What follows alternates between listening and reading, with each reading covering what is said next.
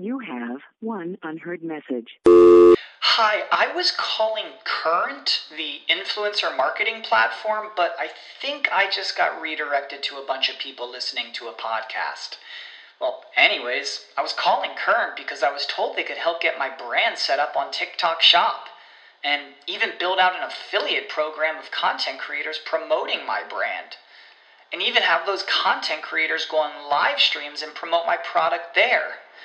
Wow, I could really use Current. I also heard that the brands they work with are making millions in sales. I guess I'll just go to their website at current.tech. This is the story of the one. As head of maintenance at a concert hall, he knows the show must always go on. That's why he works behind the scenes, ensuring every light is working, the HVAC is humming, and his facility shines. With Grainger's supplies and solutions for every challenge he faces, plus 24/7 customer support, his venue never misses a beat. Call quickgrainger.com or just stop by. Grainger, for the ones who get it done. This episode of Butcher's Breakaway is brought to you by, as always, our Patreon subscribers. Could not do it without them. If you want to become a Patreon subscriber today, you can go to patreon.com/Butcher's Breakaway and throw one single direct dollar at our face, join our Discord. Or if you want to go a little higher, you can too. You can go get some other cool things like stickers and t-shirts. Enough of me plugging that. Time for me to plug the Rangers Forum. That is bantering the Blue Shirts, the Garden Faithful, Woj and Fitz. And this podcast, Butcher's Breakaway, are going to be in New York City, Manhattan, on August 25th at 8 o'clock to discuss all things Rangers for over 2 hours with moderator Ethan of Gotham Sports Network. If you're in the area and you want to come down, tickets are on sale now, but we only have limited seats left, so don't wait till the last minute. We might sell some at the door, maybe. I said that's a maybe. Who knows? But don't wait out there if you want to come. Hurry up and get them. Good show today. Been a while this summer of guests. Feel like we've gotten a lot of people we shouldn't be able to get. So that's kind of weird for us. Anyway, let's go.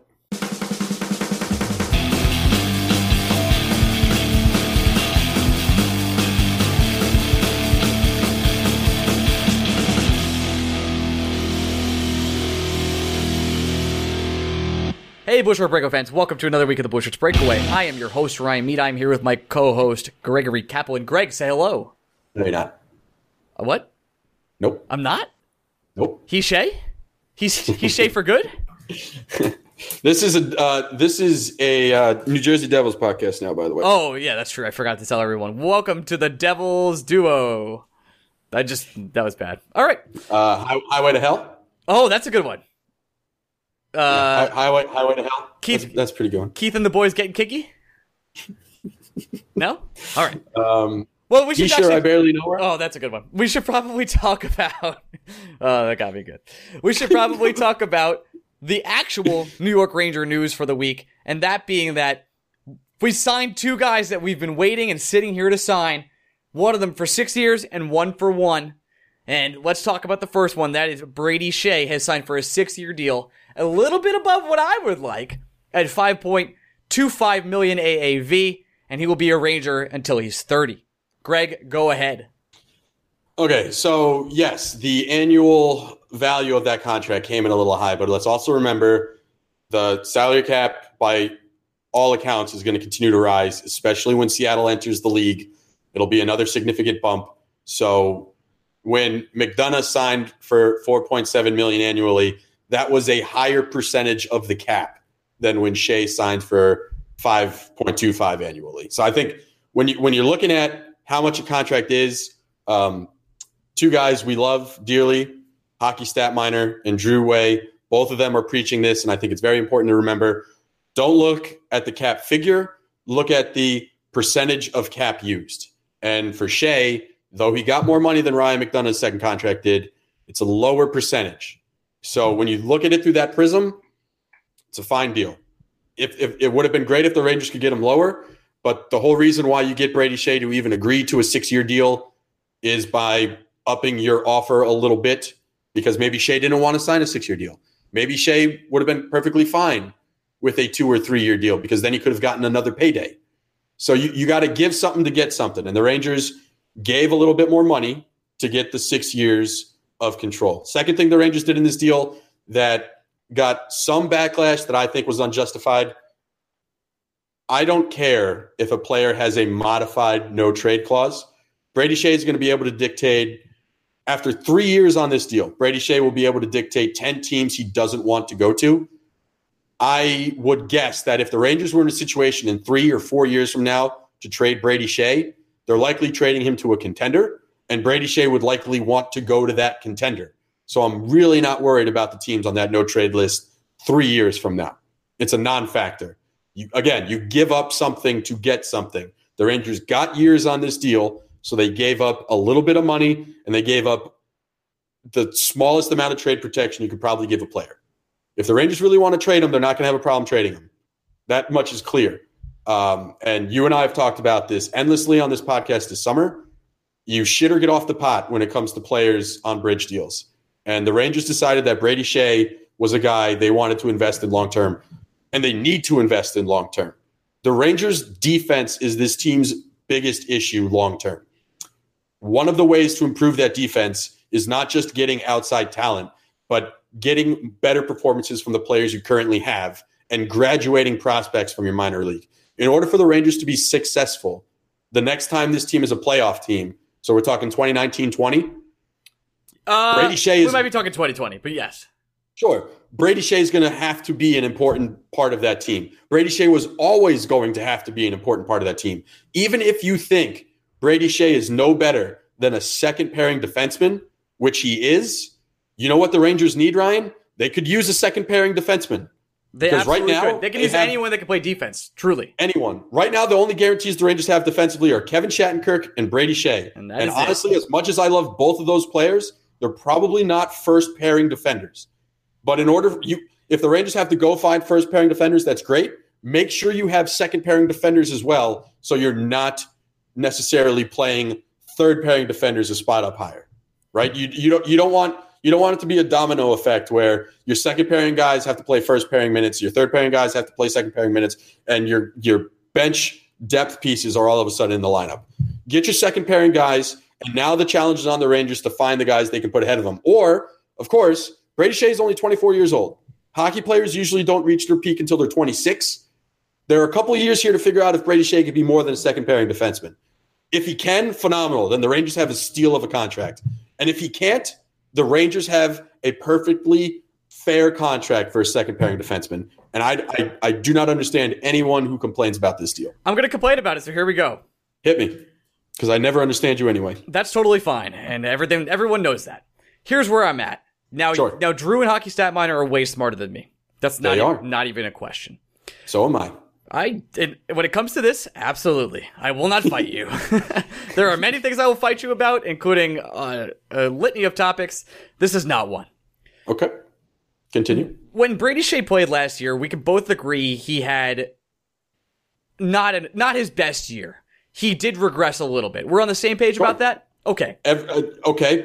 Before you continue with this point, I will also add that every Ranger defenseman struggled last year. Every single one. For obvious reasons, the team probably quit in January. Not just that, but they were obviously, in my mind, square pegs playing round holes in AV's defensive structure. And instead of AV adapting to the players that he had, he played his game. He became more stubborn. Where only Michael Grabner excelled. Yes. Now, and Kevin Hayes. And Kevin Hayes, you were correct. Did get him $5 million, but we'll get to that in a few minutes. When it comes to Brady Shea having a down year, as a GM, your job is to negotiate. And the only thing that Brady Shea had to negotiate that AAV was the years and the fact the Rangers need a defenseman that's going to play defense over the next 6 years. If I'm Gorton and I'm sitting there, I think I can get Brady Shea for cheaper. Now, maybe that's obviously not the case. But I feel like Gorton had the leverage to go lower, like a 4.5 to a 4.8. Now, that's nitpicking at this point in time, but that money matters when you're building a team moving forward. Building a team that you want to be a cup contender, that you want to be a dynasty, that you want to be in it every single year. Those little things are gonna matter, and if that was off the table, and I'm not sure, obviously I wasn't in the room when we were negotiating with Brady Shea. I wish I was. But if we could have gotten Shea at 4.5, and I understand that he fought for that and his agent fought for that. But if you're a great GM, you can get those guys on those discounts. And Gorton didn't do that. I think the Rangers would have been smitten if they could have gotten Brady Shea under $5 million a year. I also think Brady Shea and his agent were asking for more than 5.25. And I think that sometimes we forget that there are two sides to every negotiation. And you forget that Brady Shea has a lot of power in these negotiations as well. For some of the reasons you just stated. Oh, you have deficiencies defensively. You think I'm part of your long-term core and you want to sign me to a long-term deal? I don't want to be here long-term. I only want a 2-year deal. And then we get back to the bridge deal discussion where it's like almost useless at this point. Fine. But at the same time, Brady Shea could say that. He's like, if you want me here long-term, you're going to have to pay me more money than what you're offering. It just felt like the Rangers blinked first, but just by a little. This is such a minor complaint on my side, but when it comes to being a great GM, to being one of the best, and building a franchise that's going to be competitive for years, you have to get and squeeze the value out of all your contracts. And but also part of being a great GM is understanding that you're not supposed to win every negotiation. You can't have a locker room full of guys that are angry at you because they feel like they got you got one over on them. Right. So every now and then you have to pick your spots. And if Brady Shea, who's signing a 6-year deal, if he's going to be in New York for the next 6 years, you know what's pretty important? His happiness. And if he's going to be happier because you're paying him an extra $750,000 a year when you have more cap space than you honestly know what to do with, and you finally have cleared the decks enough where your long-term outlook as an organization is not full of backloaded contracts? It's certainly not. There's only one. Well, there's 2 left. I mean, it's Smith and Stahl. Those are your 2. But even then, you're looking at those guys will only be here for half of Brady Shea's contract. The 3 years. So the second half of Brady Shea's contract, when he's in the prime of his career and you're building not just a competitor, but a cup contender, you have a clean slate. You have Shea, you have Zibanejad. You might not even have Kreider because his contract will be expiring by the time Shea's contract hitting his peak. Oh, yeah, absolutely. I mean, 3 years from now, Kreider will be on a 1-year deal. He might be traded at that point. Yeah, I don't think it's important for a GM to win every negotiation. I think it's important for a GM to keep morale high. And sometimes keeping morale, if the breaking point in this contract was $500,000 to $750,000 and the Rangers are looking at their cap space for the next 6 years, I think you swallow the bullet and you do it because you realize the cap is going to continue to go up. You realize another expansion team is going to come in, which means every owner is going to pocket millions upon millions of more money. Yep. There's another TV deal to probably negotiate in here. There's another rights deal to negotiate. And you have a lockout that's going to be super fun for you for contracts. Yeah. So you give if it required the Rangers to go less than $1 million more per year to get Brady Shea locked up 6 years, I have no problem with Like I said, it's a very minor complaint on my part where I'm just looking at this from a statistical standpoint and looking at getting the most value as a Ranger fan. I like Brady Shea. I've been on this podcast for weeks saying I want him on this team long term. I think it's a gamble.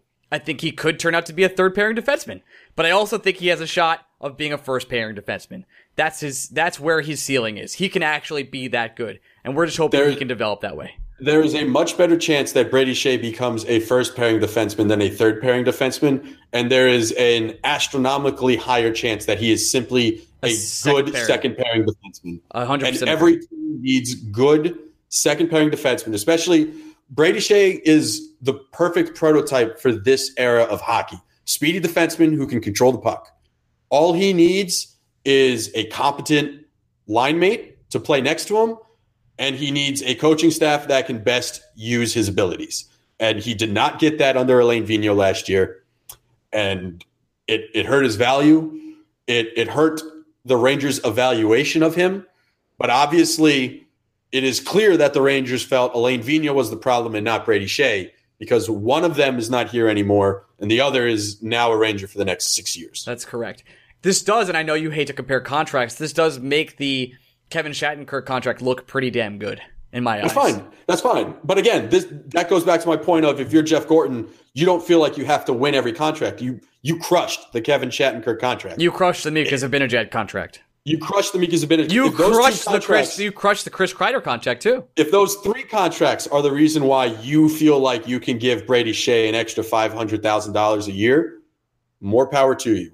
You don't have to win every negotiation. You can't get. If you're a good GM, you can't allow yourself to get crushed in a negotiation, but you don't have to win every negotiation. I do feel like that makes more sense now that I think about those 3 contracts being such huge wins and being undervalued. All 3 of the Chris Kreider, Mika Zibanejad, and Shattenkirk contracts just being a tad under what they're probably worth, or maybe even $1 million under what they're worth at this point. But Matt Zuccarello never got paid what he was worth. No. When you think about what he made, even the $4.5 million when he signed it was probably worth more than that as a Ranger. Oh, absolutely. You're looking at a team again. This team defensively, you can look at the Shea contract and again go back and look at the Brandon Smith contract and be like, Jesus, how did we pay that guy that much money? Yeah, 4.5 for Brandon Smith really feels weird this right now. It does not make me feel good. It's not great. At the same time, you got 3 years left of it, and you've already proven you can pass him through waivers and bury part of that contract in Hartford. Greg, I think you're missing the real big point here. Brandon Smith lost 15 pounds this offseason. He's almost to the Kevin Hayes level. He's 5 pounds away from 20 pounds, which is good because Kevin Hayes lost 20 pounds and he had the best year of his life. Oh my God, we're going to hear Pierre McGuire not. When Brandon Smith makes this team as a third pairing defenseman or second pairing defenseman, wherever the Rangers decide to slot him in, the first game they have on NBCSN, we're going to hear Pierre McGuire. Well, we got Brandon Smith here. He had a hard year last year. Really had to rededicate himself. We hit the gym hard. Lost 15 pounds 1 year after getting married. He's a good old boy from America. Pierre McGuire, stick up my ass. I'm very excited for that moment because 1, that means hockey's back, and 2, I'm actually riding the Brandon Smith bandwagon. I'm here for the redemption story. Oh, Jesus Christ. I'm ready to roll. I like Brandon Smith. He's an attractive dude. That's all I'll say. Ryan, I'm happy if you're happy, buddy. Thanks, man. More than my dad did. All right, let's get to Kevin Hayes. We got a lot to talk about here. Yeah, we really do. So Kevin Hayes signed 16 minutes before this podcast started, where he signed for 1 year, $5.1256 million. And it's a 1 year deal, so that's very strange because I have a feeling that he was looking, not a feeling, Larry Brooks was reporting that he was looking for a long-term extension around $5.5 to $6 million. Is that correct, Greg? That is correct. So that brings us to the point where we signed him for a 1 year deal, meaning inevitably Kevin Hayes has become a trade piece for this team, and the 2 pieces we thought we were going to lock up, JT Miller and Kevin Hayes, over the past 2 years of this podcast, will no longer be Rangers probably after this year. Here's what the Brooks article revealed to us. It's not that the Rangers view Kevin Hayes as a trade piece now. It's that the Rangers went into this summer viewing Kevin Hayes as a trade piece. They clearly did not feel comfortable giving him a long-term deal. And I think that's probably, before we talk about Kevin Hayes, the trade asset, because that in and of itself is a complicated conversation. I think we need to talk about Kevin Hayes, the long-term piece. It's something we've talked about on this podcast before, and it's worth mentioning now because the Rangers are clearly saying he is not in our plans beyond this season. If he were in their plans beyond this season, they would have signed him to an extension, because I don't think that was an unreasonable ask that he was after. $5.5 to $6 million. That's on par with, as Brooks says, a guy like Adam Henrique got on an extension. That puts him in the conversation with someone like Paul Stastny. Those are guys Kevin Hayes, from his track record, should be getting paid like. He was, in our minds, correct me if I'm wrong, the most productive non-Henrik Lundqvist Ranger last year. No, it's hard to argue that because he was. He was. He's a guy that has grown into his role, which honestly he was miscasted as from the jump, but he has become a strong two-way center that you're not giving anything up if he's your second-line center. I think he is. Our guest later tonight is Aaron Portzline. We talk about Kevin Hayes very briefly with him. Aaron specifically mentions Hayes as a good team's very good third-line center, but I don't think you are selling your forward grouping short if Kevin Hayes is your second-line center. I think you are a little bit, because if you're a really good team, Kevin Hayes should be on your third line. I don't think he's ever going to be that elite second-line center. Maybe he is that now. But for me personally, when I read he was looking for like 5 years, $6 million a year, my gut reaction was like, I don't want to do that. That's not something I want. And maybe he did excel in the AV system, but the system's going to be totally different now moving forward with David Quinn. He's going to be a totally different player in this system. He could regress. It could have been a outlier year, and I'm aware he's still developing as a player. But when I thought about having him locked up to, he's 26 now. He turns 27 in May next year. locking him up till he's 33, 34. Another thing that Aaron talked about was players at 32 not being able to get on get those contracts they used to want.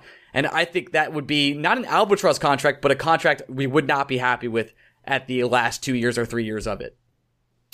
I disagree, because 5 to 6 years, so you're talking age 31 or 32-year-old Kevin Hayes, when at that point in his career he probably is playing third-line minutes, and that's fine. I think there's still a useful player in there at a reduced role than we're talking about right now. If you're expecting Kevin Hayes at 31 to be Kevin Hayes at age 26, and you don't think the Rangers are going to improve as a team as that time is going on, that's a completely different conversation.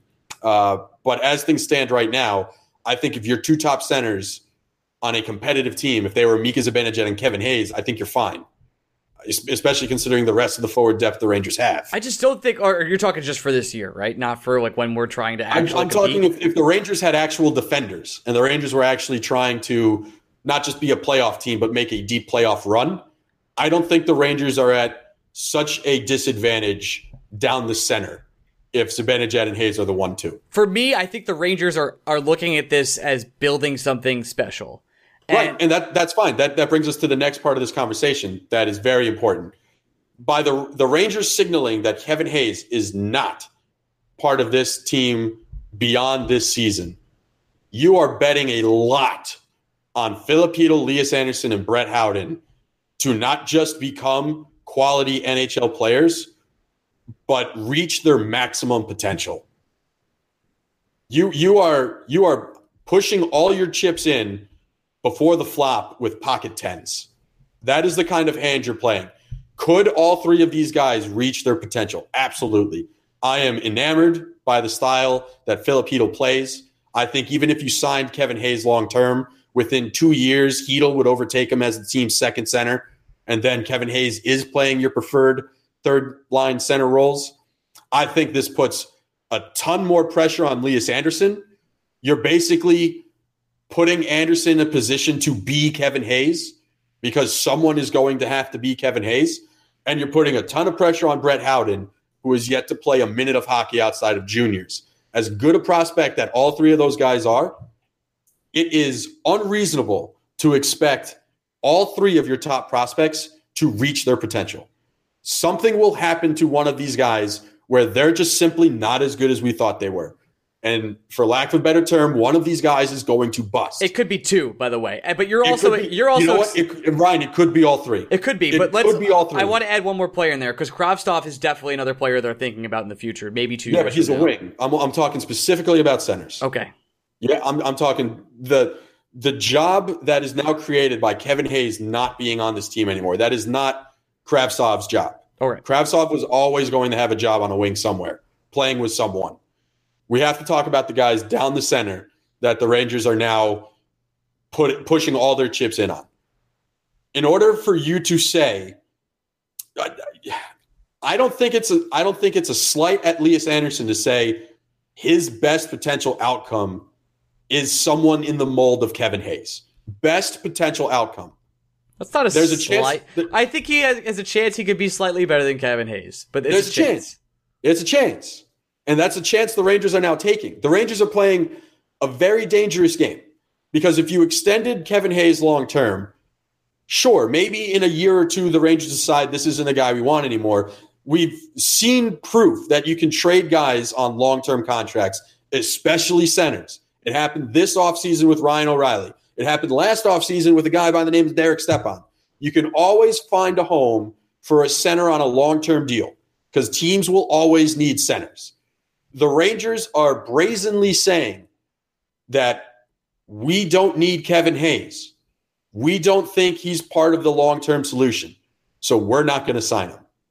We are that confident in our top three center prospects right now that we are comfortable not giving Kevin Hayes long-term protection, and we are comfortable risking losing him as an unrestricted free agent. I think they're definitely saying they're trading him. Like it's a total red flag. Or then what you've also done is you've lowered his trade value. that was what kind of made me stop here for a second. My first thought was, why not 2 years? But then you cut me off, but I was going there. I mean, I want you, motherfucker, to put your shoes on Kevin Hayes' feet. I was just doing that, Gregory, but you, when your rude mouth, were like, no thanks, Ryan. I'm still talking, despite talking a lot. I was saying Kevin Hayes probably was like, absolutely not. There's no chance I'll do 2 years. I'm still young. I can get to the market and someone will give me this 6-year, $6 million contract. Yep. I'm not worried about it. So you killed his contract value. You're going to get a first for him, maybe a late first. Hopefully you're matching the Rick Nash deal. That's what you're hoping for. I think best case scenario is you match the Rick Nash deal. I agree. Maybe not best case scenario, because the Rangers also the Rangers would probably be willing to take money back on a longer than just this year deal. So yeah, I would say you can expect a late first round pick, a B-level prospect, or more likely you won't get someone like Ryan Spooner back as well. So maybe the prospect's better than B-level, but A-, B+, somewhere in that range. The other option, and I don't see this really happening, is that they play Kevin Hayes the whole year and they go to renegotiate the next year. And I don't think that happens at all. I don't think that happens either. I think we've talked about the Rangers basically moving on from Kevin Hayes long term. So now let's talk about Kevin Hayes, the trade chip. You've naturally transitioned to that, and props to you. Great job, Mr. Host guy. Great job. It is clear, and the Brooks article made this clear. The Rangers would have loved to trade Kevin Hayes this offseason before it even got to arbitration. And this is, again, something else we talked about with Aaron in our interview coming up. The trade market this year, extremely, extremely slow, to a point where it was non-existent. You think about the big trades. Ryan O'Reilly went to the Blues. Yeah, wait, Greg, what about the Erik Karlsson trade? The trade that has not happened. Oh, yeah, that one. The Rangers, I think, made it clear that if they were going to move Kevin Hayes in a trade, they wanted a young NHL-ready or NHL-proven defenseman in return.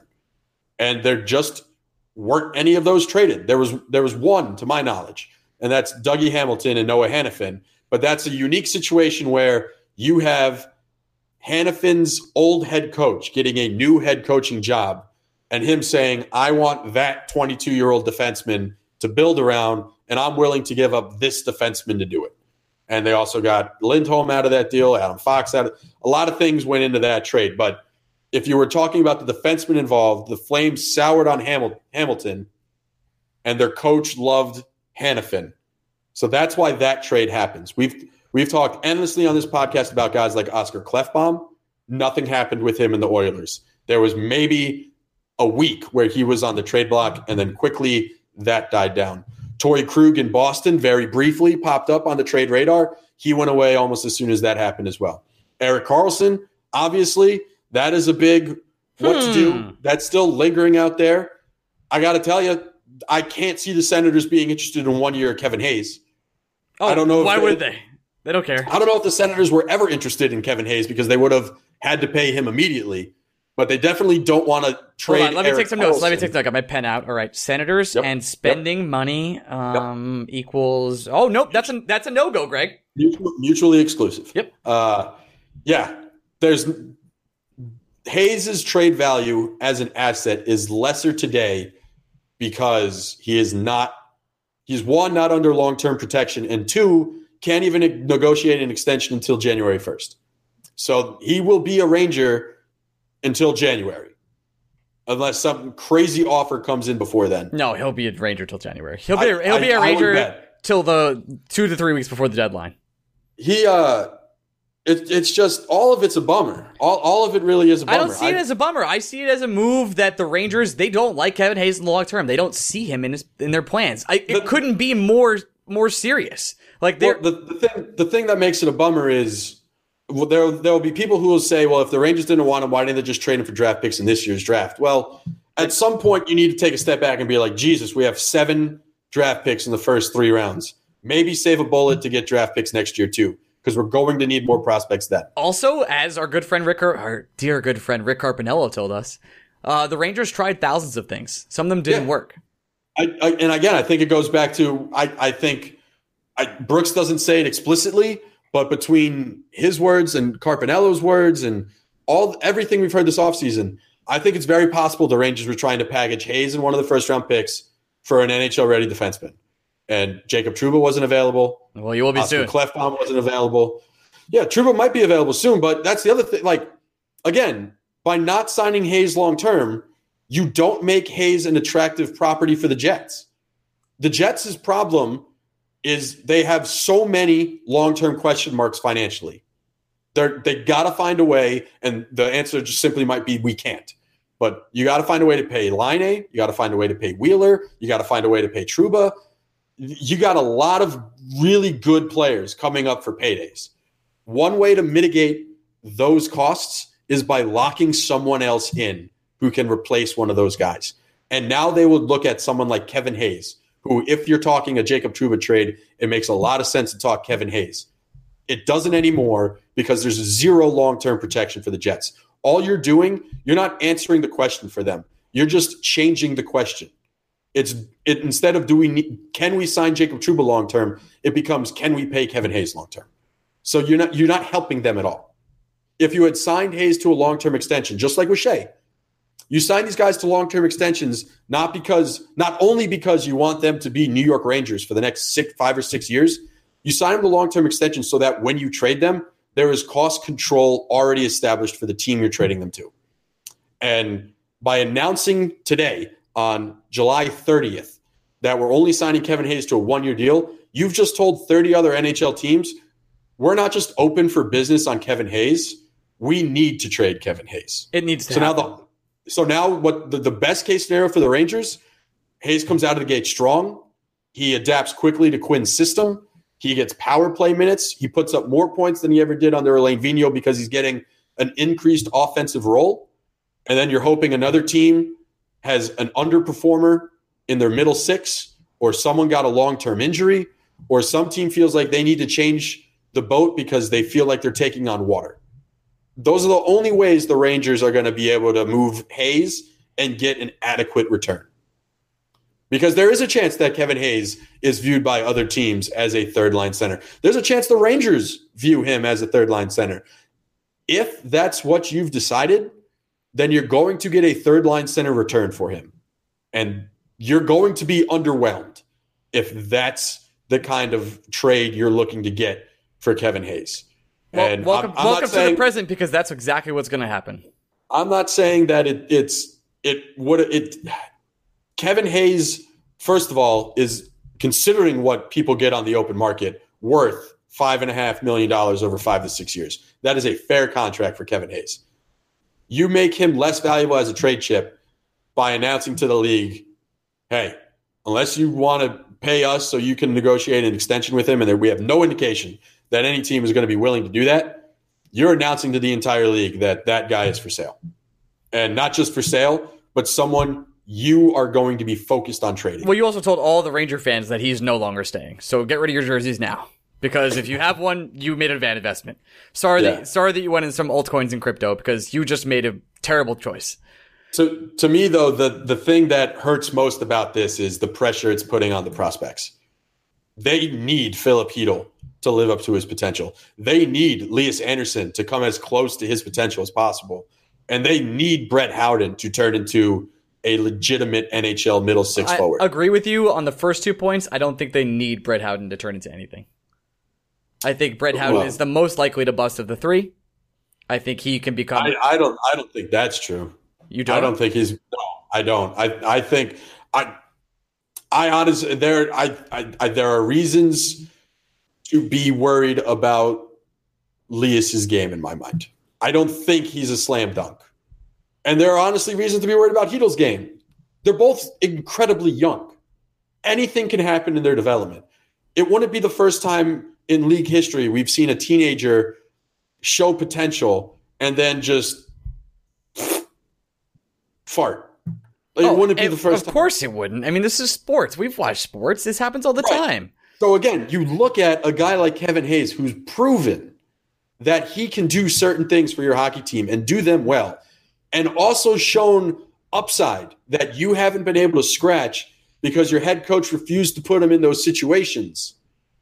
And you look at that guy, even if you are 90% certain that Hedl, Anderson, and maybe Howden will be better than what Kevin Hayes is today, the only guarantee of those four guys is Hayes, because that's what he is. We know what he is. We are comfortable with what he is. And it is ballsy of Jeff Gorton to say, I don't need that long term. You will need that long term. I just don't think it's ballsy. I mean, yes, he wants it. I think it's incredibly ballsy. If the year is 2022 and we're suddenly a competing team and we have Kevin Hayes as our third line center and we're very excited and he's also 26 or 27 at this point in time, I'm ready to roll. I'm good with that deal. Right now, with the forecast of this team for the next 6 years, looking at it, he's not a piece the Rangers want to build around, and Gorton has made that very clear. Yeah, but you also, the important thing about laying the foundation is not just identifying people you want to build around, it's identifying people you want to build with. Kevin Hayes isn't a foundational piece. Those guys are Chytil, Anderson, Zibanejad, Shea. Not even Shea. Chytil, Anderson, Zibanejad. Those guys you can identify as foundational pieces for this team. You still need you can't just build a house with a foundation. You need other items and structures to go aware up we have with a lot of cap space. I know we do. But moving forward, I think they just didn't want to have that $6 million in the book. It's a gamble they weren't willing to take. They weren't believing in his talent. It's very clear by giving him a 1-year deal. It couldn't be more clear. And if by year 4 or 5, they weren't excited about having that contract. I'm sure they would love to have Kevin Hayes on a 3-year contract, but Kevin Hayes won't do that. And if I'm Kevin Hayes, I wouldn't do that. Why would I? I want the long-term security of a long-term deal. But Kevin Hayes, in my mind, is a third-line center who was played out of his mind last year, could be a low-end 2C, and could be very beneficial for a lot of good competing teams. And let him go do that, because he's not going to be in your future, and you want to be building around these prospects and more prospects to come as you draft them over the coming years. I think the thing that sucks about Hayes is I get not wanting to trade him in February at the deadline. I don't think it made a ton of sense for the Rangers to just jettison all their pieces all at once. I think it made a lot of sense to go into this offseason with Kevin Hayes in your back pocket, telling yourself, this is a guy I can turn into a defenseman, especially if I pair him with one of my 3 first-round picks. The thing that sucks is the trade market never established itself. It wasn't a thing. Teams didn't want to make those kind of moves this offseason. At all. At all. So now you're stuck in this position where you were Gorton. You took a gamble. You have a known asset in your hand that you think is worth X. And other teams are either telling you, we don't believe that he's worth Y, or other teams are simply saying, we think he's also worth X. We just prefer our X instead. And now you're in a situation where if you're Jeff Gorton, you have to be extremely comfortable. You're no longer trading Kevin Hayes for a now piece. No, you're not. You're trading Kevin Hayes for a future piece. You are getting a first-round pick, probably a late first-round pick, and 1 or 2 prospects. And you have prospects that'll be solid prospects, but you're not going to get a high-end guy for Kevin Hayes because you have signaled that there is nothing more you can do with this guy. And you have to hit on these kids. You have to. And you have to hit on 2 of 3. It's very hard to do. You have to hit on 2 or 3, or you have to hit on next year's first-round pick if it's a center. Whoever you want to identify as this team's centers moving forward, you have to hit on them. You can't miss on centers. If you miss on centers, you set yourself back years. It's not even close. Let's go to our interview with Aaron Portzline. He drops some tidbits about possibly some of the Rangers' future we were talking about here. Analyzing.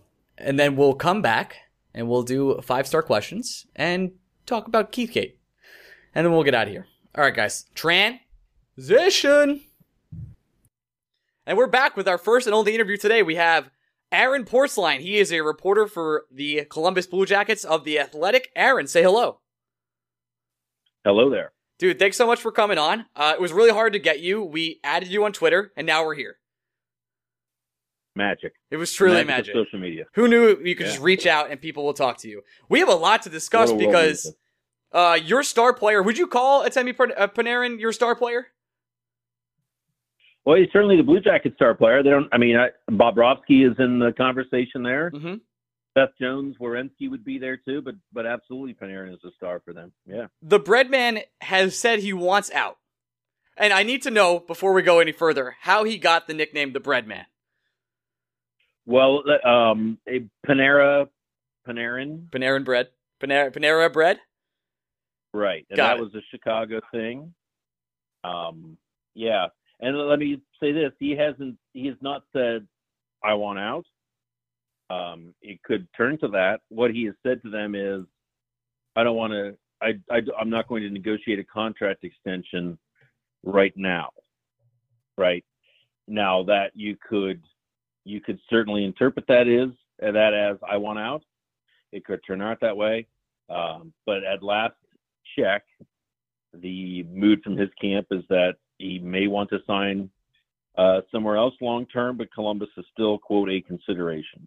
So that's where it's one of the main reasons this has become a talking point is because we just sat through 12 months of John Tavares, and it ended poorly for the New York Islanders, to put it lightly. Do you see the Blue Jackets playing the long game like the Islanders did, or are they going to take – do you think they're in a position to take matters into their own hand?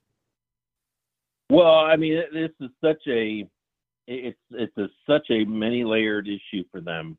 I don't think they needed – I don't think the Blue Jackets needed Tavares to happen to show them the worst-case scenario.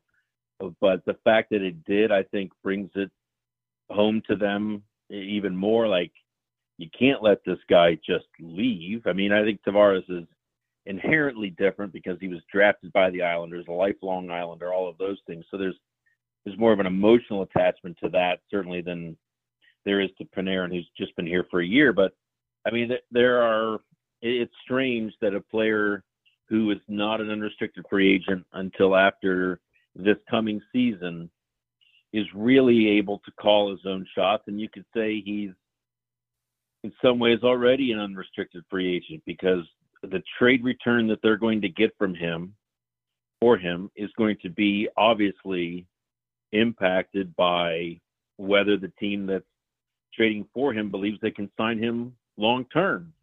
If they think they can keep him long term, the return for the Blue Jackets will be more than if the team just assumes that he's a rental. So that's the tricky thing here. To get to your question, I'm belaboring the point here. I think they're going to play a mid-range game here. I get the sense he is going to start the season with them. I get the sense that all they're getting in trade right now, in terms of trade offers for him right now, are what you might call futures, prospects, draft picks. And my sense is that the feeling among the Blue Jackets is, if we're going to get futures now or futures later, let's keep them for 60 games and get futures at the trade deadline. Right. And, of course, that brings up a whole nother issue at the trade deadline, should they hold on to him that long.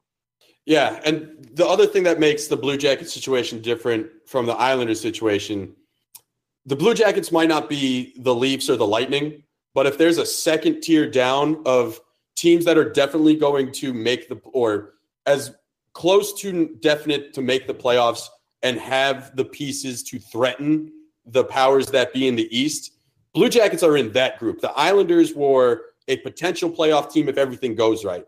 For the Blue Jackets, in my mind, to miss the playoffs, a lot of things have to go wrong. So it's a little different when you're talking about a player like Panarin for 1 year if you truly think you're a cup contender, right? Yeah, and that's why he was brought here, was to get them over that hurdle. Now, he's had one crack at it. He was arguably their best forward against Washington in the first round, but didn't get them over the hurdle. They're up 2-0 on the road and lost that series.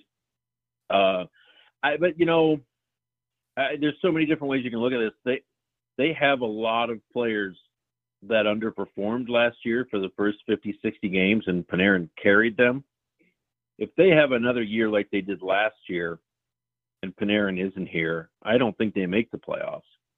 They need more from Atkinson, from Brandon Dubinsky, who you'd be familiar with, from Alexander Wenberg, Foligno. There are a number of guys that really, really struggled for 4 or 5 months at the start of last season. And I agree with you to an extent. It's a talented team. Seems like a playoff team, but I don't think anything is a given here if Panarin isn't part of the mix. I think he makes them for sure a playoff team. I think without him, it's going to be a struggle because the East is really good and really deep. How much tied to Panarin is Bobrovsky? Is it one of those things where if Panarin is going to be on the move, the Blue Jackets maybe, possibly could look at moving Bobrovsky as well? Well, it's not because of Panarin. Like, I don't think the two are together. I think they're friends for sure, but I don't think they're like conjoined like that, where if one is leaving, both are leaving. I was more thinking, like, if you're going to blow it up and trade Panarin, why would you stop there, kind of? Yeah. Well, I think there's also larger issues here. You can. I don't think John Tortorella would support blowing it up. He's going into the last year of his contract. That does not surprise me whatsoever. The GM is going into his last year of his contract. The president of hockey operations, John Davidson, last year of his contract.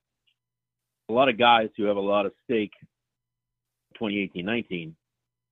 I don't think anyone supports blowing it up. I don't rule out, though. Look, we're talking about Panarin all summer. There's a very real possibility that Bobrovsky is no different than Panarin. Now, the GM has said that they're negotiating, so that in itself is different. But he's not signed. I mean, they could end up going into the 2018-19 with Bob unsigned, Panarin unsigned, the coach, the GM, the president of hockey operations. You could call 2018-19 Damn the Torpedoes in Columbus, and it might fit. How much, as a Ranger fan, obviously, one of the main reasons we brought you on is because everyone has the idea that Panarin, his ideal targets are, as he calls them, places with water. The coasts. Right? That was the report out there. So we're looking at the New York area teams, the Florida teams, and the West Coast. How much do you think that is playing into the mindset of the Blue Jackets, where they're these, for lack of better terms, big market teams, even in the salary cap era, are already circling like sharks, including the Sharks, who might be circling too? Yeah. I don't know. I mean, the thing that's out there bouncing around the league is that he wants to be a Ranger. I don't hate it. I don't hate it. Just sitting here, and I'm sorry for you, but that's a salivating idea for me. Don't be sorry. Yeah, don't be sorry for me. I'm not no fan here. But it's a weird world right now where the Rangers, they wouldn't want him right now. Not right now. No. Makes no sense for the Rangers to trade for him right now. Right. They can get him in the summer for, I wouldn't say free, but they won't have to give up any assets to acquire him. What does he make them? 8 to 10 points better this year? They don't want to be 8 to 10 points better this coming year. They do not. They're going to love when they get that 9th pick next year. They want to grow. They do. They want to grow. They want their kids to play. All of these things. So if he wants to be a Ranger, and if the Rangers know he wants to be a Ranger, the Blue Jackets are in a really tough spot, and they'll probably have to trade him for the best trade that they can get at the trade deadline. Now, you'll notice every time I mention the Rangers, I said if. His agent denies that's the case. There's no way his agent would say if it was the case, let's be honest. Imagine how awkward that would be, playing a year in Columbus with your teammates knowing you want to be a Ranger, you want to play on a Metro opponent next year. There's no way the agent can say that. So, grain of salt, if you will. But, the fact that other teams aren't stepping forward, if I'm the Blue Jackets, the pitch I make to Florida is you don't have a prayer of getting this guy next summer if you are trying to court him like a scene from The Bachelor with the Rangers, pick your teams, Kings, however they can fit the money in. Your best chance for him to be a long-term Panther is to do it now. And the Panthers have a ton of young, really bright prospects that could facilitate a trade that makes Columbus maybe not better short-term, but certainly gives them the capability to be really competitive in that spot that Panarin is abandoning. But it's not a market right now that is of benefit to the Blue Jackets, and they have to hope that changes here in the next several months. The other thing playing into the entire trade situation, Aaron, to me is this offseason, for lack of a better term, has been extremely weird. everything seems to be held up. Not a whole lot has happened. We've had Tavares leave the Islanders. We've had the Ryan O'Reilly trade to St. Louis. We've had the deal between the Hurricanes and the Flames. But it's almost like the trade market is completely log-jammed by Erik Karlsson. If the Blue Jackets even wanted to trade Panarin right now, obviously there's a market for him, but what in your mind have been some of the factors why we haven't seen more maneuvering this offseason? Well, I mean, I think it's what's happened to the trade deadline too. I mean, sometimes that's many times the last 4 or 5 years, that's been a total bummer. July 1st hasn't been as much fun as it used to be. Teams are committing long-term money to their guys while they're still in their RFA years. And they're not letting their guys go, right? Not by choice anyways. So teams they've gone long-term to get shorter or to get lower AAV. Makes sense. But the guys you see moving around, the question, it's not an exciting question. The question every year is, how are these 32-year-olds going to get jobs? Look at all the 32-year-olds that are out there. And that's happening every year. These guys used to not hit their, that question until they were 36, 37. Now there's guys confronting it at 30 years old, 32 years old, and they sit on the market forever. You could do a story every August now about the best unsigned team, and you go, man, that's a pretty good team. You put that in a certain division, it could hang around for a while. There's decent players out there, but these teams lock their guys down. Columbus has done the same thing, lock their guys down long term, and it stagnates the market big time. Do you think that that's going to come up in the CBA during the negotiations, maybe the shortening of contracts in the future? I mean, it would have to come from the ownership side. I mean, the players aren't going to complain about it. They're the ones that are asking for the security and getting the security. Yeah, they are getting it. And the teams like you spread it out over multiple years, and you can bring down the cap hit, which allows you to build your team. I think the fans may not like it, but I think both of the parties are fairly okay with it. I would like him, and I don't want it to get as confusing as the NBA, because dopes like me would have a hard time keeping track of it. But I would love to see. I think this would be a real benefit for small market teams, and it's less of an impact now than it would have been 10 years ago, because to your point, players just don't move around much. But I would love to see a 10% cap discount for a player that you traded or that you drafted. Sorry.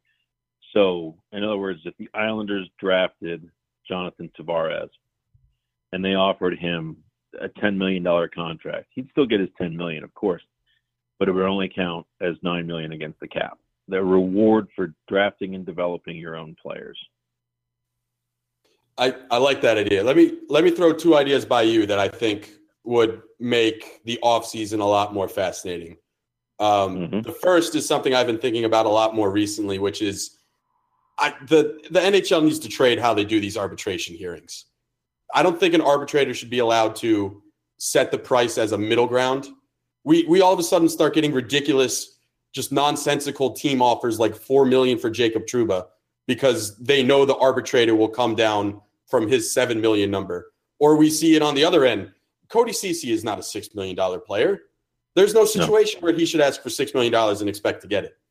What I would love to see is an adoption of what the MLB does, where a team submits a number, a player submits a number, you go to arbitration, and the arbitrator has to pick one of those numbers. Yeah, I mean, I'd be fine with that too. I think then you would have a real fight over who the arbitrators are. Right. Because a lot of these people don't have extensive sports backgrounds even. Right? Yeah, I mean, I guess I haven't. It's been years since Columbus has even had an arbitration case. They've never actually gone to arbitration with a player. But yeah, there were certain instances this year where you looked at the number that was thrown out and your eyes popped out of your head. I would also argue this, that if you're giving someone, the arbitrator, the right to pick a number in the middle, you may only get more outrageous claims on either side, knowing that they're not going to go for either one, but maybe you can persuade them down. The thing I like about the hard number where the guy's got to pick one, that format is it does require the team and the agent to put forth, you may disagree with it, but put forth what is to them a reasonable number that doesn't scare the arbitrator away. And so the Right. team can't go 1.15 on a guy that's clearly a $4 million guy, and the agent's not going to go 11, right? I think you'd get even bigger gaps if it were the arbitrator being able to pick right in the middle. Yeah, that's basically my point. There's no scenario where Jacob Trouba is a $4 million player, and the Jets offering $4 million just because they know they can game the system and pick a number in between was ridiculous to me. Like, that's a slap in Trouba's face almost. Yeah, and they elected for the 1 year finding, right? Right, but they have restricted free agent rights for him for one more year after this. Right. So they get to do it all over again next year. Well, that's also why he's gone. I mean, he'll be traded. But that's why they didn't elect for 2, because that would have taken him right up to UFA. Right. The second thing, Aaron, I would change, and I don't know your opinion on this. We got to fix the offer sheet system. Teams have to offer sheets. It's every team must be required to offer one per summer. It's just I know some of it is fan frustration, just yelling at GMs, being like, offer sheet a guy, but the penalties are so they're the biggest roadblocks I've ever seen. If you offer sheet a guy for more than $10 million, you're losing first round picks for the next 3 years. So of course You're never going to do that, even when you should. Like, for example, last offseason with Draisaitl, or this offseason with some of the younger guys that came up.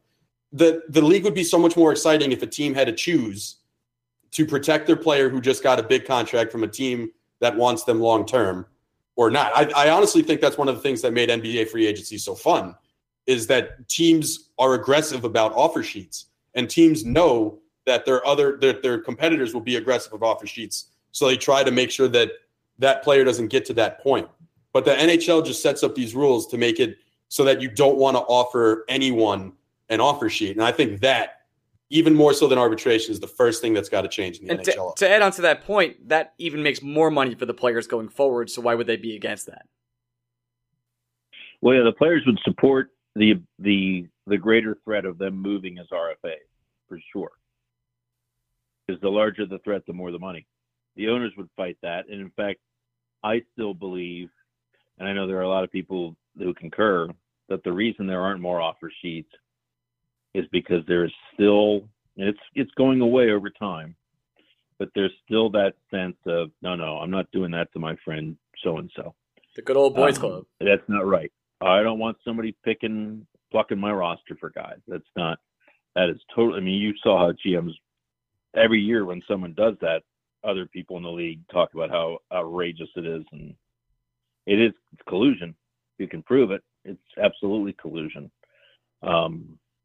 Yeah, I mean, do you lessen the penalty? The other thing that a lot of people forget is sometimes it's not just the penalty that prevents teams from doing it. It's the fact that all of the draft picks that must be surrendered if you are granted the player, if the team doesn't match, those all have to be your draft picks, all of them. So in other words, you can't even put in an offer sheet that would require a price tag of 3 first-round draft picks if you don't have all of, not just first-round draft picks, but all of your first-round draft picks for the next 3 years. Same with the second-round picks, and they have to be your picks, and you have to have them. And I forget what the year that Ryan Johansson was an RFA, we did this long explainer on offer sheets, because why isn't he getting an offer sheet? I can't believe he's not getting an offer sheet. Like, here's why. And you go through the list of teams, like what would be a reasonable salary that the player would agree to with another team, and also that the Blue Jackets would not match. Okay, so it's at this level. And at that level, the draft picks that must be surrendered, how many teams, forget money, just on draft picks alone, how many teams have all of those picks all of their picks that they would have to surrender at that level? and the number gets small in a hurry. It's pretty interesting. Yeah, it's a cost prohibitive system that the NHL has in place, and I don't know if the reason why it works in the NBA so well is because teams retain obviously rights to first refusal, and if they really want the player, they can just match the offer, and he will be their guy for the same contract and same terms. But that, in my mind, that if you want the NHL to be more exciting and more creative, you have to change the offer sheet rules. There's just no reason why players aren't offered. The NBA is a players' league. Oh, 100%.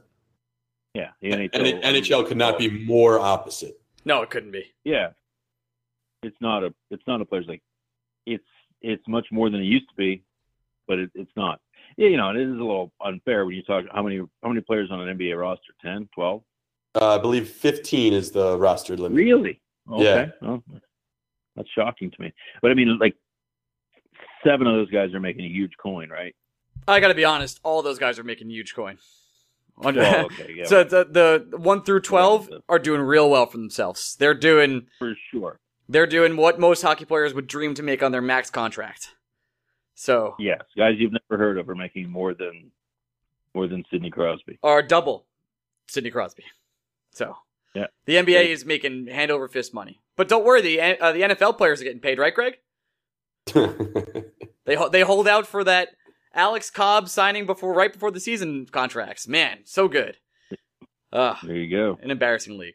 I wanted to just back to your Panarin comments earlier. Do you feel like it's kind of a similar situation to Shattenkirk, where the whole league sort of knew he wanted to go to the Rangers and they might not touch him or trade for him because of that? That has been suggested to me. I don't know that we haven't written it because it's not confirmed, but that sentiment is out there for sure. Okay. I just wanted to get your feel on it because you're more tied in than two random bloggers. Are we bloggers? Podcasters? We're podcasters. Yeah, we write occasionally, but we're Greg more writes. the vocal medium. Greg writes occasionally. I don't. Aaron, let's say the Rangers felt like in order for them to secure Panarin's rights, they had to trade for him. I don't know how familiar you are with the Rangers roster or Rangers players. I will try and construct a trade, and you tell me if it's at all feasible. Okay. I would imagine Pavel Buchnevich, Brett Howden, 2 first-round picks, and probably another B-level prospect that I'm not thinking about right now. Is that a fair offer? Is that an offer the Blue Jackets would stop and think about? I think it's a fair trade deadline offer, for sure. I mean, I think that makes it lessens them today, right? It lessens the Blue Jackets today, for sure. Right. If it gets to the trade deadline and they have to move him because he's not going to sign here, then I think you take the best offer, and that's something like that. I don't know all those guys behind Buchnevich you mentioned. The 2 first-round draft picks would be of interest for sure. Yeah, I feel like what Greg just said, I would be like, nope, hard no on my side. I feel like it would be a situation where if the Blue Jackets play it right, maybe Jeff Gorton has been fairly smart with what he's done so far. But I mean, the Denver Nuggets got the New York Knicks to blink on Carmelo Anthony, even though everybody knew Melo was going to the Knicks in the offseason. So maybe the Blue Jackets get the Rangers to blink as well. And they do it under the guise of you get to sign him to an extension before he even gets to unrestricted free agency. Well, I mean, yeah, that's fine. For me, it's like I don't think the Rangers want to make that trade right now. Yeah, I 100% agree. That was a complete hypothetical. I don't see Jeff Gorton. I don't see Gorton even calling the Blue Jackets seriously with a trade offer. Yeah, I mean, they don't want to be better this year, as antithetical as that sounds. They want to be better next year, and they got a ton of young guys they can look at. It's amazing how much you learn about young players and prospects over the course of the year. So they take this year, they take some lumps, they see where they're at, and yeah, I don't see them making a deal right now for him for sure. It's hard for me to imagine Columbus makes a trade deadline deal with the Metro team. right? But take the best offer. And one of the last things I want to talk about, because I know you focus on the Blue Jackets, but you do have a pretty wide knowledge of the NHL.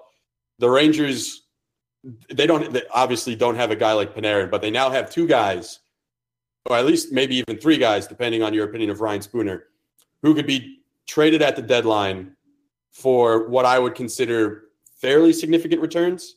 What do you think the markets for Matt Zuccarello and Kevin Hayes could be by February? I mean, you're trading him to a contender. Obviously, you're trading him to a team that's loading up for the playoffs. Right, I think similar to Nash last year. Yeah, I think Zuccarello seen as the top 6 guy. I think Hayes is probably, correct me if I'm wrong, is seen more as not a guy that has probably a top 9 guy for sure, but certainly a guy that can help you. Bit of a breakout year this year. Is that right? Yeah, the Ranger fans personally are very excited. Kevin Hayes, I know we technically haven't recorded our first part of the podcast. Wow, way to spoil spoiler alert for all our listeners. But we're going to spend a lot of time talking about Kevin Hayes today because to us, one, he was the Rangers' best player last year, and I don't think it's very close. And two, he's proven to be a through and through number 2 center who goes both ways and actually has offensive upside because for whatever reason, Alain Vigneault just didn't want to play him on the power play. And why Vigneault? I can go on a whole nother rant with you about Alain Vigneault. Yeah, how much time do you have? But one of the biggest cruxes, if it wasn't Pavel Buchnevich's playtime, it was why Kevin Hayes wasn't getting featured more offensively. So Ranger fans are of the belief that the few players currently on roster were going to benefit more from David Quinn. Hayes was one of those guys, and everything that's now happened with Hayes has kind of sent everything into a tailspin because it's almost like Panarin. Unlike Panarin, Hayes has seemingly made it clear that he wanted an extension, but the Rangers didn't feel comfortable extending him.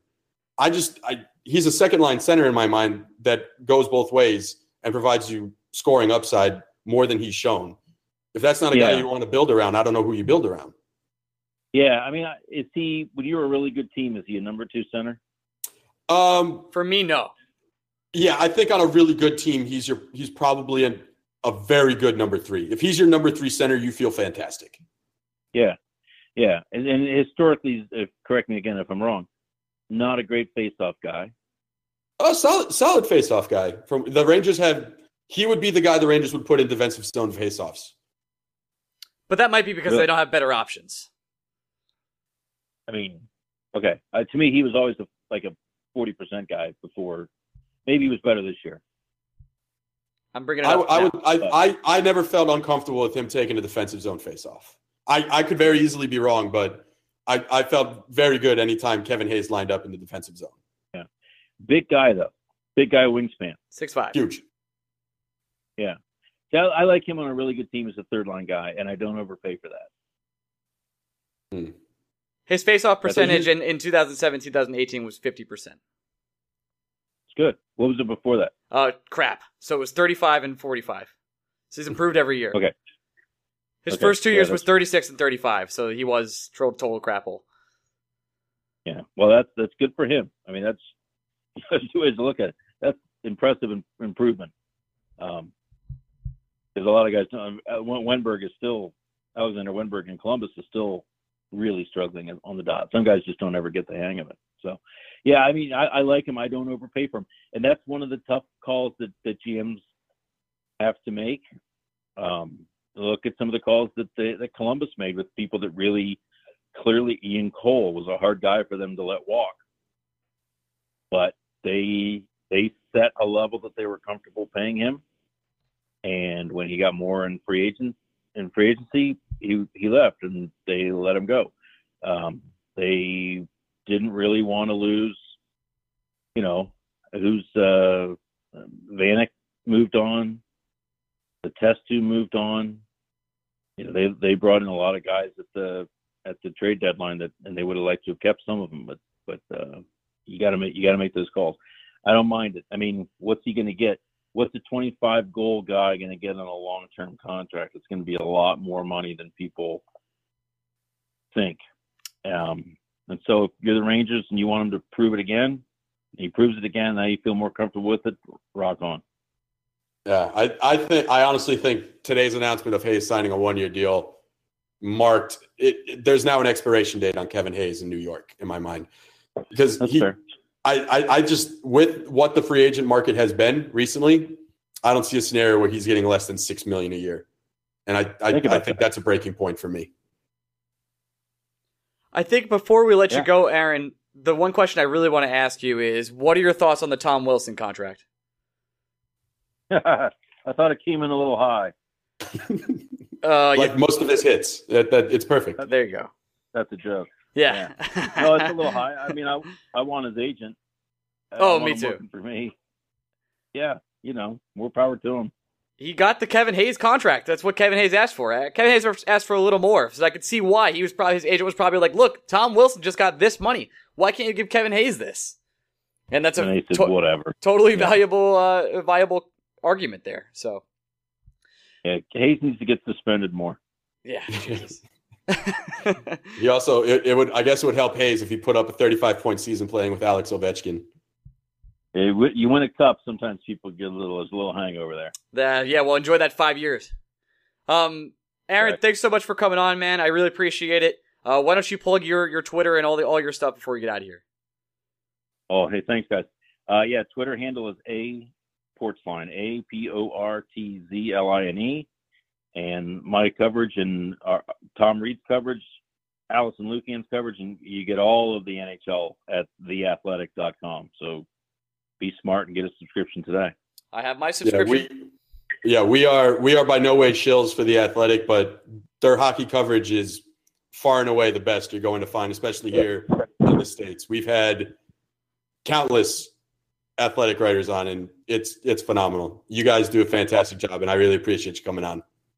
Well, thanks, guys. Thanks for having me. And we look forward to you, coming on our show again when we're part of the Athletic Podcast Network in 7 years.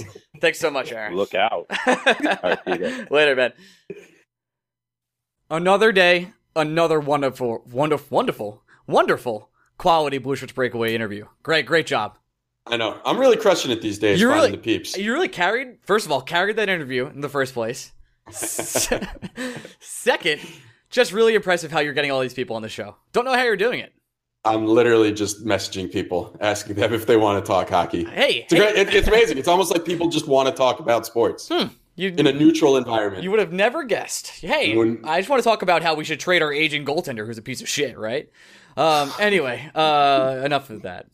Let's get to this week's 5-star questions. As always, the 5-star questions are brought to you by literally no advertisers. We have 0. This week, we have On the Fence, 5 stars. This is by Stay the Course. Considering buying a ticket to the Forum, but I need something to put me over the hedge. Can I pay for an extra seat next to Ryan's mom or Mike Murphy? Also, odds of this performance being recorded live, having the Fox theme at the end of the event. Okay. Lots to go over here. Let's work our way backwards, right? Yes. First of all, I just want to thank everyone who has bought a ticket for the Forum. The support we've gotten thus far is incredible. I got to see TJ Khaled this weekend. He was terrible, but in his words, I appreciate you. It's remarkable. We're really just guys who like talking hockey, and the fact that people want to pay money to talk hockey with even more guys who are Ranger fans is humbling. I really that's the word to use. So I appreciate everyone that's reached out, that's interested. I'm staying humble.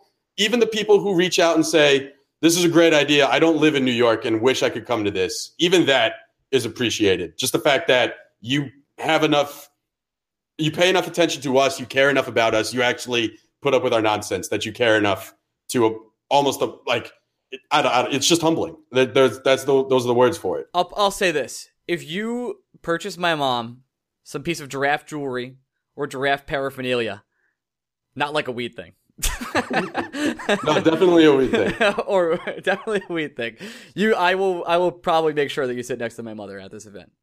I will say, if you want to sit next to either of the mothers, if it gets you in the door, The first drink is on the house. The second drink is on me. There you go. So if that doesn't do it for you, then and as for the Fox theme being played at the end, we will talk to our sound producer, our audio coordinator, our friend Randy, and see if we can do that for you, just for you. Yeah, why not? I don't care. I'll do it. And as the part about it being recorded live, I'm going to be very careful about this. The only way I can guarantee you guys hearing this special podcast is in person. We will try to record it and then run it on our feed, Banter's feed, and Garden Faithful's feed. But I'm also not going to promise that because a lot of things could go wrong. And now is a great time, Greg, to congratulate Banter on 100 episodes. 100 wow, episodes. Great job, Joe. They're never going to catch us. I know, you're never catching us. Unless they start doing like 3 episodes a week. Yeah, they're just 100 not episodes. Jesus Christ, Joe, where you been at? But hey, man, 100 episodes is an accomplishment. Good. I'm proud. I'm happy. I'm proud of them. Okay. Next, another 5-star questions from Bill in Morris Plains. This is becoming the fan, by the way, and I love it. I love it. It's shout out 85. Hey guys, love the show. Thank you so much. My wife says you sound like me talking about the Rangers. 1,000,000 miles per hour on cocaine. Is that true? My question is, I love our marriage. My question is, do you think the Rangers would/should trade whatever possible to get Ottawa's pick from the Avalanche? We haven't had a generational stud since Jágr, and I think Ottawa will be the team with the worst record this season and will have the best chance of getting Jack Hughes. I personally would give up Hedl plus to get that opportunity. Do you guys agree? Appreciate the time, you guys, and keep up the good work. Bill. I think the thing a lot of people forget, and this is something I know for sure we've talked about on today's episode, even if we haven't technically possibly talked about it yet.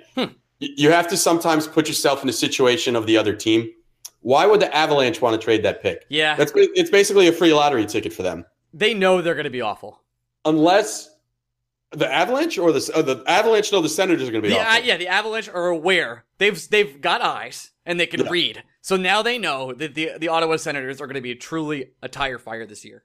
The only thing, that pick is kind of like all the NBA draft assets the Celtics and the Sixers have had over the years. You only trade that asset if you're getting a guaranteed star under contract. Yeah, you want a bona fide, you want someone to pair with your MVP candidate and be able to contend for years to come. You would trade that pick, for example, for Artemi Panarin if you knew you could extend him. Yep. I don't think you're trading that pick for just more lottery tickets. Here's a good question. Do you trade that pick for Phil Kessel if you could extend him? No. That's what I thought. You don't have to extend Kessel. Kessel's already under contract for quite a while. Right. That's what I'm saying. I mean, you have Kessel under contract if you're getting him. So that that really kind of puts in perspective of how valuable that piece is, right? Yeah, I don't think you trade that pick. You would trade that pick for like Nylander. If all of a sudden the Leafs realize they can't sign one of Nylander and Marner long term, you trade that pick for that. I don't think the Rangers can come up with an offer that would come close to that. Man, imagine living in a world where Nylander was like a trade asset for yourself. Imagine living in a world where you trade Nylander and you possibly get Jack Hughes. Man, Leafs are in a nice little fucking position, huh? Seems pretty good, eh? Yeah, but unfortunately, would I trade Hedl plus to get that pick? Yeah, for sure. Because I like the top 2 players in next year's draft a ton. And as much as I love Hedl, I think both players are potential superstars that the Rangers could take at the top of the draft next year. However, if I'm the Avalanche, I have no reason to trade that pick at all. None. Nope. I'm a Hedl stan. I took a picture with him. I've touched the man. My hands have been on him. I would trade him in a heartbeat. Yeah. The Avalanche are young. They're ahead of their timetable, and they have a likely top 2 pick next year. I can't come up with a good enough reason for them to trade that pick. I can't either. Sorry, Bill. Sorry to kill your mood. That's a fun idea. I respect thinking outside the box for that. I respect outside of the box thinking constantly. If you're thinking of outside the box, I want to talk to you. But most of the time, I'm like, what are you talking about, man? All right, next question. From New York Ranger 17 on Reddit, some guy that continually hits us up with 90s questions. What is the best 90s toy, and why isn't it the Super Soaker? Well, NYR17, if that is your real name, I can tell you that's because the Tamagotchi was the superior toy in every single way.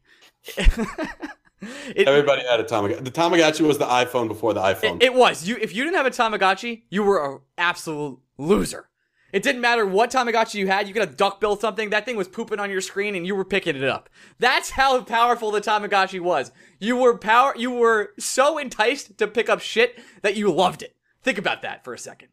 Beanie Babies were also really high on the list because Beanie Babies got to a point where someone convinced us all that they'd be worth something one day. So then it became little kid investment options. It's like stock options with panda bears. Yeah. Can we just relive the 90s? Because it was an amazing time. Super Soakers, I feel like... They're mid-tier on 90s toys. Also, you gotta think, there were a lot of great action figures in the 90s. Like, action figures were a thing. It was before you had all the technology. And I'm excluding N64 or Super Nintendo from this, because if they were in, those would be automatic picks. But the action figures in general were just out of this world, outrageous, and totally awesome. And you could get way more mileage out of that than Super Soaker. How often did you play with a Super Soaker? If you're from New York, you're only getting use out of it, 3 months of the year? And maybe you're using it 4 times. I had a lot more fun with Nerf guns than I did Super Soakers. Yeah, because you're in the house, and you could shoot them anywhere. Yep. And Super Soaker, yeah. There's just not a whole lot of opportunity to use Super Soakers. You kind of need someone with a pool, and you need to have the ability to change clothes. Yeah, it's a complicated process. Super Soakers in the moment are fun. Super Soakers have become more fun as we've gotten older because now we've realized, like, hey, these things, they can hold alcohol. That's a lot of fun. Let's shoot alcohol at each other. Whee! That's a great idea. We are some stupid creatures. Yeah, but you know what? You know what would be really stupid? If you were turning 29 years old on Sunday and you bought a bouncy castle for your party. That would be really dumb. I'm going to throw up in that bouncy castle. I'm going to be Kevin from The Office. Do not do that. I make no promises. Okay, good. Happy birthday to me. Anyway, no, I'm not wishing you happy birthday till it's your birthday, bro. That's fine. It's Sunday. I'll see you. Fine. Good. Great. Great. Wonderful. Okay. Enough of that segment. I'm going to reply to him right now. Done. Full caps. Save. All right, here we go. Done. Enough of that segment. You know what else happened this week, Greg? Now that we're done with the 5-star questions, and if you want to leave one, you can go to iTunes and leave a 5-star question anytime you would like, and you can also leave them on our Reddit threads every Tuesday. How about that? How about that? We started a controversy in Devil's Land. I don't know if there's a dumber controversy. Try and name a dumber controversy. It's really hard. It's tough. So Keith at KK came on our podcast last week. Thank you so much for listening. Keith's a good sport. We're friends with Keith a little bit. I would say we're like sort of friends with Keith. And I would say I exchange enough texts with Keith about not hockey things that I could call him my friend. Bragging about it, but I agree. Yeah, whatever. I'm a big fucking deal. What do you want? Yeah, what do you want? What do you want from me? So Keith came on our show. Some Devils vlog that no one cares about was like, hey, Keith went on a Rangers podcast. Who cares? And then like he was saying that Keith blocks a bunch of Devils fans on Twitter. But Keith probably, and I'm not speaking for Keith at all, just want to put that out right now. I'm not speaking for him.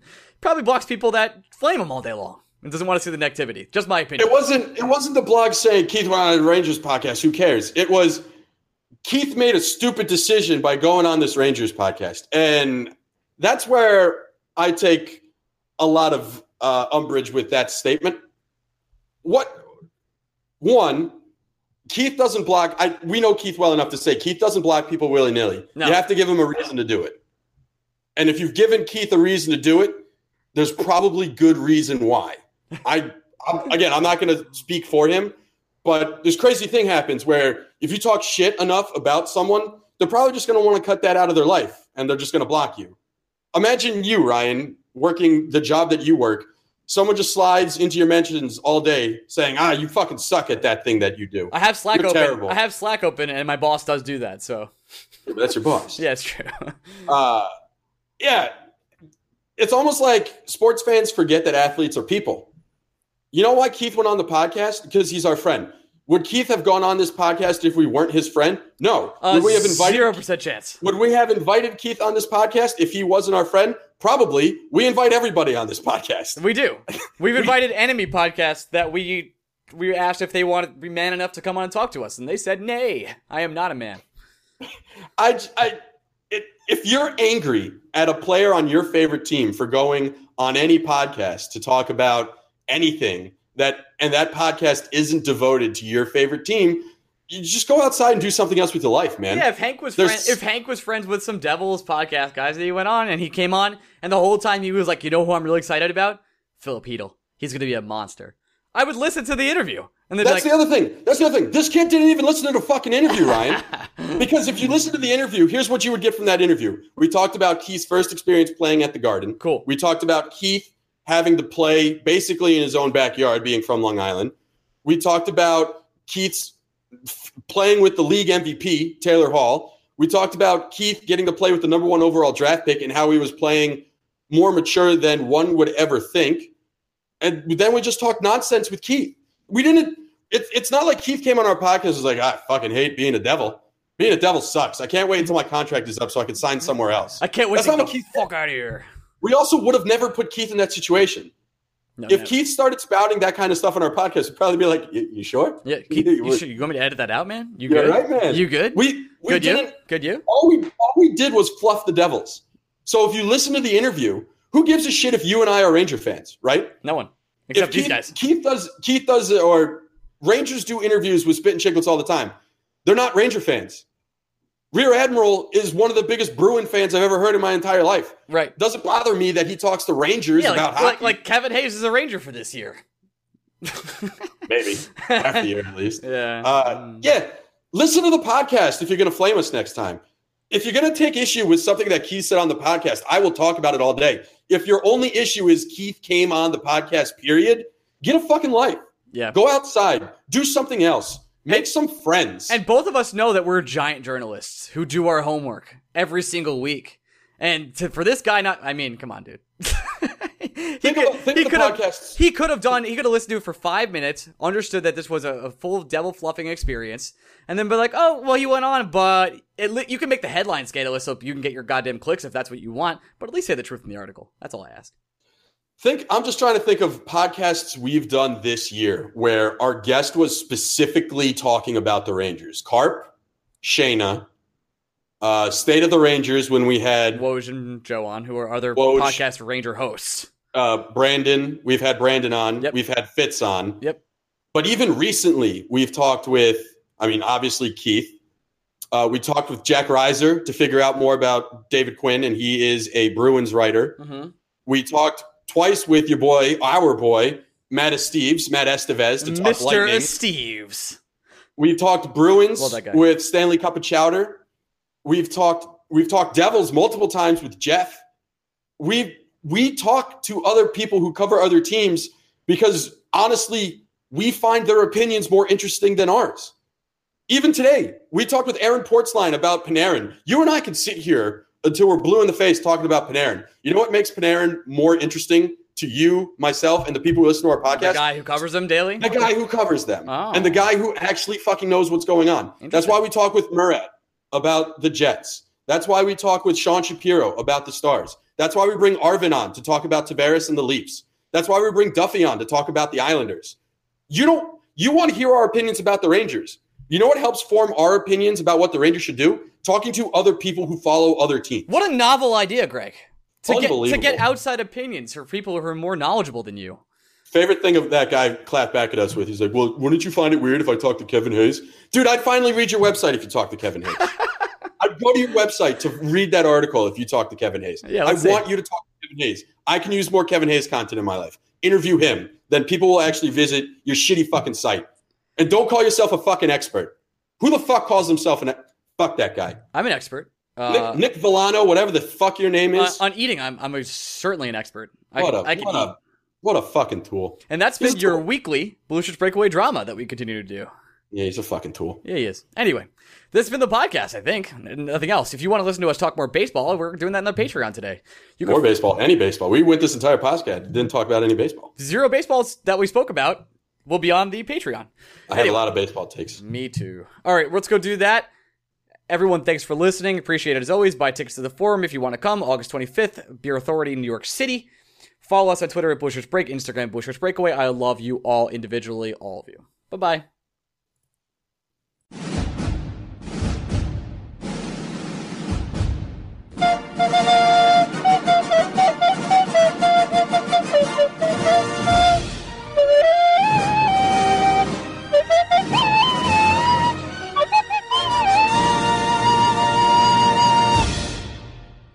This is the story of the one. As head of maintenance at a concert hall, he knows the show must always go on. That's why he works behind the scenes, ensuring every light is working, the HVAC is humming, and his facility shines. With Grainger's supplies and solutions for every challenge he faces, plus 24/7 customer support, his venue never misses a beat. Call quickgrainger.com or just stop by. Grainger, for the ones who get it done.